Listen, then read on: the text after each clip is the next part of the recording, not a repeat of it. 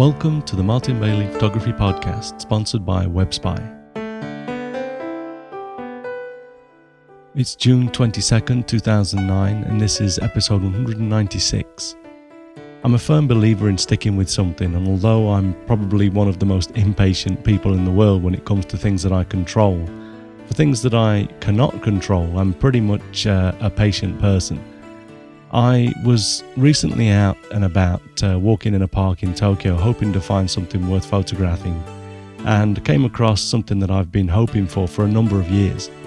We'll get into that topic in a moment, but before we move on, I did want to mention that on a related topic, I've actually been turning down sponsorship for this podcast for a number of years because the terms weren't right and various reasons. But you'll have noticed that recently we were sponsored by a great company called WebSpy. And again, here I'm thinking that it's one of those good things that come to those who wait sort of thing. And WebSpy are an internet monitoring, analysis and reporting specialist. To find out more about WebSpy and their great products, go to webspy.com/MVP and use the discount code MBPWSY for a 10% discount on all purchases.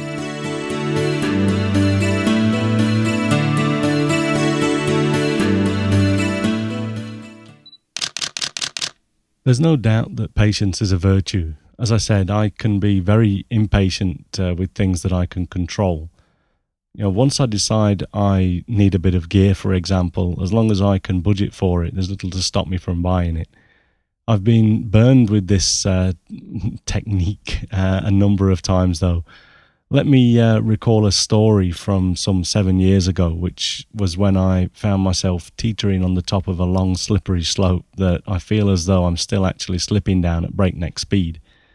Having shot with a film SLR for over 10 years, I'd bought a Canon PowerShot S10 point and shoot in 2000, and from the moment I bought it, I'd used the compact digital for most of my photography, though I still took the film camera with a bunch of Fujichrome Velvia slide film, some rolls of slide film when I was going to be shooting something special.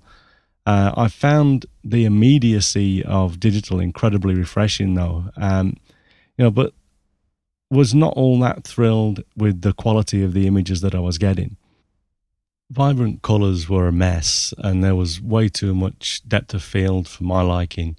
So I figured that I'd take a look to see if there was now such a thing as a digital SLR, so that I could, use some of my old EF lenses and get more control over the process. This was early 2002, and I found that Canon had a revolutionary new digital SLR called the EOS D30 on the market. At 3 megapixels, it was a whole 1 megapixel more than my 2 megapixel PowerShot S10. And it was one of those things that I was pretty much soon realized that I had to have it. I almost ran to the camera store in Shinjuku, and once there, I found that there was a 20,000 yen, which is about a $200 rebate on the D30 if you bought it before the end of the month. I'd parted with my 380,000 yen, which is about $3,800 before you could say digitalitis. I failed to read the telltale signs on the rebate, basically trying to get rid of the stock that they had that would soon be old. Until that point, to me, a camera had been something that, it basically served a purpose. And once you bought it, it could be used for years until basically it wore out. I'd had my previous Canon, my film Canon SLR body for 10 years, for heaven's sake. Still, just 2 weeks after I took my baby D30 home, the D60 was announced. Not only did it have double the pixels, it was the same price as the D30. And I was, needless to say, I was devastated. It was only after this that I checked and found out that the D30 had been out for 2 years at this point. My impatience and lack of understanding of the market had sort of thrown me a left hook that I couldn't duck away from. I actually managed to resist the D60, and I didn't upgrade my body until the 10D was released. and then the 20D, and then again the legendary 5D. And of course, then there's the 1DS Mark III and the 5D Mark II, but who's counting? I had no way of knowing at the time, by the way, that being able to view images at 100% would show me just how crap my original EF lenses were as well. I basically jumped off the platform almost with my eyes closed and was at the part of the slippery slope where the angle's so steep you're literally free falling with just your behind skimming along the surface with barely no friction at all. I replaced all of my lenses in the first year, mostly for L glass, as this was before I'd signed a pact with my wife to allow me to spend all of my photography income on photography. As the pixels increased, they showed me flaws in the non-L glass that I'd picked up and prompted me to replace those still relatively new lenses with L glass as well. Now, some 7 years later, I've just about got everything I need, and that's need in the quotes, like Evan Solberg always tells us. But basically I've got everything I need, and I'm just sort of rolling down that slippy slope at a steady pace now. There's no end to the slope in sight, but I'm going slow enough now that the wind in my ears has died down, and I can faintly hear the Canon board members that I now realise had pushed me off the slippery slope in the first place. They were laughing as they made their way to the bank. Anyway, enough of my impatience when it comes to buying gear. Let's talk about what prompted me to do an episode on this topic of good things coming to those who wait. The wildlife photographer in me has long admired the beauty of the common turtle dove. This is, in my opinion, a greatly underrated bird. Sure, it's only a little bit prettier than a common pigeon, but I like them. I like them so much that until now, whenever I've seen them on a plain grey gravel or brown dusty track, I've only admired them without my camera. I've never even thought about photographing them in those conditions because the shot would be as boring as hell, and I knew that one day I would come across some of these birds that were better situated in better surroundings than I'd always seen them, and when I found them that way, I'd be able to do them justice. Well, literally years after I decided that I wasn't going to shoot a dull drab shot of a turtle dove, although I never went out of my way to make a better image, I came across 6 of these lovely birds in a patch of lush green grass that had gone to seed, and there was a few violet and yellow flowers intermingled in the grass.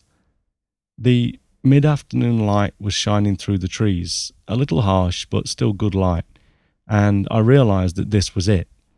I had to make something out of this opportunity. I opened up my tripod legs without extending them, as I wanted them to be, low to the ground, as close as I could get to eye level of the doves without sort of getting too much of the grass in the way.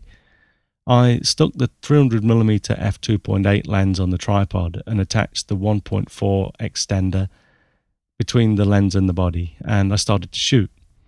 I uploaded 6 images of this series, and the first one that I wanted to look at is image number 2269. You can see how low I am to the ground in these shots, and in many I actually have eye contact with the turtle doves. The grass is obscuring the bird's body, but I'm making art here, not documenting wildlife for an encyclopedia. Actually, note that in many circumstances it is necessary to get a straight shot with nothing obscuring the animal, but here I just don't think it was necessary.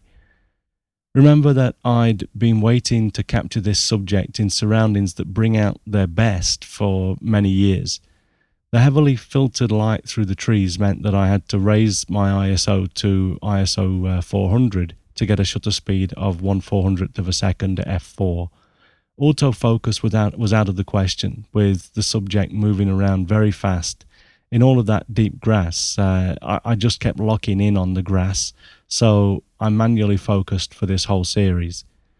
The first shot was a pretty straight pose, but in the next image that I uploaded, number 2270, I caught a little bit of behavior. As I said, in this last shot, we had a bit of eye contact. The doves were well aware that I was there at the edge of their patch of grass, and every so often they tilted their heads like this, kind of like a dog trying to figure out what they're looking at. This is shot with exactly the same settings as the last image. We can see the dark shadow of a second bird in the background here too. I think that there were 6 in total, as I say. So I just kept focusing on one of the group, and it was basically I was looking for the one that was in the best location and the best light each time. The next image is number 2272, in which the bird almost fills the frame. Again, I captured some behavior, as we can see a grass seed in the bird's mouth, the bird's open beak, I should say. We can also appreciate the beautiful blue markings on the dove's neck and the orange outline, almost like fish scales on the wings. The bright orange ring in the eye is very nice too, and this is of course what I was focusing on the whole time. You don't get a lot of depth of field at 420 millimeters at this shooting distance. So the birds, do start to run out of focus at the extremes. But had I stopped down the aperture, I'd have lost that dreamy feel in the bokeh that I love so much. I'd much rather shoot wide open and risk losing, the front or the back of the bird, or missing the focus altogether, as I did on a number of the images. Some of them I hadn't managed to get the focus right, and that was also down to the fact that I was manually focusing, which we'll talk a little bit about later. But basically, I'd rather do that than stop down for more focus and lose that dreamy look. Finally, probably my favorite from the series is image number 2274. Here I'd gone to a horizontal format again, trying to get both horizontal and vertical shots whenever possible. And I got another nice head angle. And, both of these beautiful big orange eyes are tack sharp. The dove was very close to me for this, still at 420 millimeters, but literally just a couple of meters away. There was that violet colored wildflower on the left side of the frame, almost mirroring the position of the dove, and some nice long grasses in the frame, sort of helping to frame the bird itself as it looks back towards the camera. Here too, the beak is outside of the depth of field, as is most of the bird's body, but the eyes and the bird's neck and chest are tack sharp, so this is a winner for me. A few notes on technique. I was using my Really Right Stuff BH55 ball head, so panning around with these turtle doves was more tricky than, say, if I'd been using the Wimberley gimbal head. The great thing about the Really Right Stuff BH55 ball head, though, is that it has both a large locking knob to literally lock the ball head down solid in any position, and then there's also a drag set knob that they call it a drag set knob, which is you use this to set just enough tension to stop the whole outfit from flopping around. This means that you can still move the camera around to take photos, but enjoy the support of the tripod and the ball head. If you set the tension well, you can actually take your hands away from the camera and lens and they'll stay in position, but then you can still grab them and sort of, when you grab hold, you can move it all around again with just enough tension to stop it dead when you take your hands away. It's a wonderful piece of kit. A quick note on the manual focusing. Like I say, it's what I use to focus all of these shots. I always shoot with my left hand cupped under the lens, and this puts my thumb and index finger right on the focus ring of the lens. Most modern lenses that Canon has out, at least, have what is called full-time manual focusing. And what this means is that it doesn't matter if you have the lens set in autofocus or manual focus mode.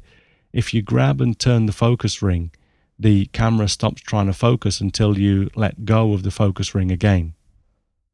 This means that you can focus manually without flicking the lens's focus switch to manual, and also without the lens trying to focus while while you hold the focus ring. This used to happen with many old lenses from Canon at least. Anyway, with that left hand cupped around the lens and then sort of touching the focus ring, I just had to keep adjusting the focus all the time as I was tracking the turtle dove.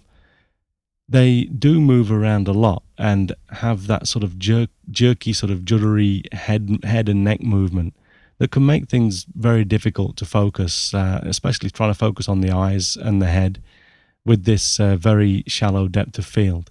So it's just really a case of sticking with it and continually moving while they're going around.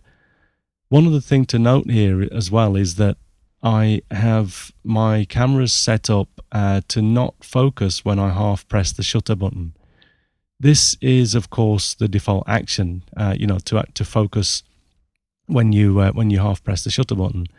But you can change the camera using the custom functions so that when you half press the shutter button, all it does is meter the scene for exposure checking, etc., and doesn't make any focus sort of mechanism kick in. You then use the focus button on the back of the camera to actually focus using autofocus. Splitting these two functions has merits and demerits. The merit, of course, is that it allows you to focus with your thumb and then let go. Then, as you half press or fully press the shutter button to take your photograph, the autofocus doesn't kick in and focus on something that you didn't intend it to. This is especially useful if you are recomposing your images after focusing, and I tend to do that a lot because I use the center focus point for most of my shooting. It's like having the lens in manual focus mode, again without touching the switch on the lens barrel. I'm mentioning this now because it's also useful to use the back focus button at times like this, because if my shutter button started the autofocus, if I didn't have my hand on the focus ring and using that full-time manual focus, then when I half pressed the shutter button, it would start the autofocus, and then I'd start to the lens would start searching, because it's got all of those grasses and things in there. It'd start searching the scene, and I'd be way off, and so I really didn't want that. That sort of thing can cost you shots in situations like this. The downside, of course, is that when you use this mode, you can release the shutter button without achieving focus, and that means that you can actually forget to focus. Now, I've been shooting with this method for about 18 months or so now, after my friend Holly Sisson from Toronto got me onto this. And I still forget to hit the back focus button with my thumb every once in a while. This never happens with medium to long telephoto lenses because it's obvious when you're out of focus.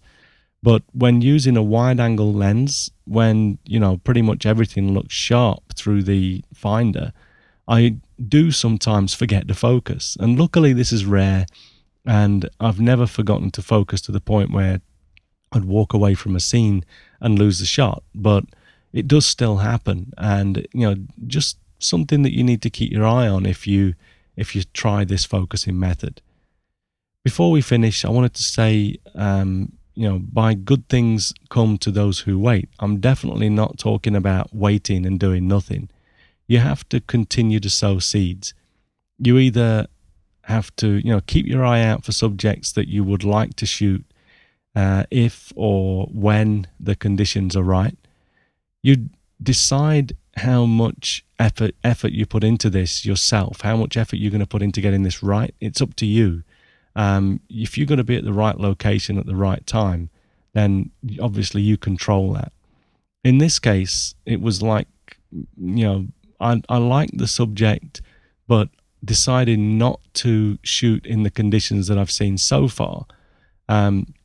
I wasn't that worried about visualizing what I could get and then trying to, investigate how I might find them in more suitable conditions that I found on this day.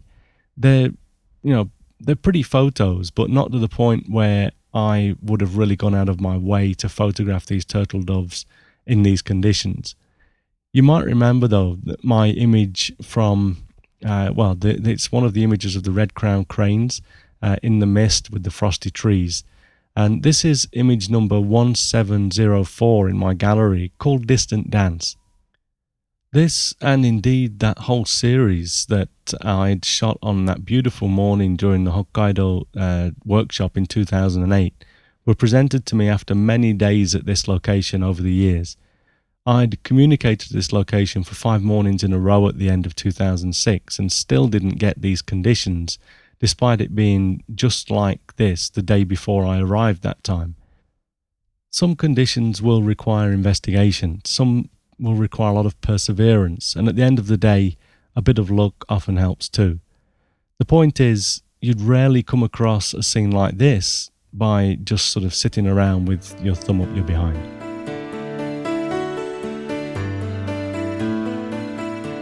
So thanks for listening today. Note that if you want to take a look at the full transcript for today's episode, it's online on my blog at blog.martinbaileyphotography.com. I've not decided on my strategy for posting transcripts yet, but when I don't think it can hurt to do so, I'm going to be posting the full transcript like this. So take a look if you're interested. The images are also there in the post, so it's a different way to look at them. Although the podcasts page with the thumbnails are still there, and you can still look at them in iTunes as well. Our June assignment, Everything in Focus, is now in its last week. So if you haven't got your shot in yet, please do try to make time to get out and shoot for this assignment and put yourself in a position to possibly win one of the great prizes that our sponsors WebSpy have enabled us to offer. To find out more about WebSpy products, visit webspy.com/mbp. Use the discount code MBPWSY for a 10% discount on all products. Thanks for listening to the Martin Bailey Photography Podcast, and I'll see you next week. But in the meantime, you just have a great week, whatever you're doing. Bye-bye. The Martin Bailey Photography Podcast is a proud member of the Photocast Network. Find this and other great photography podcasts at photocastnetwork.com.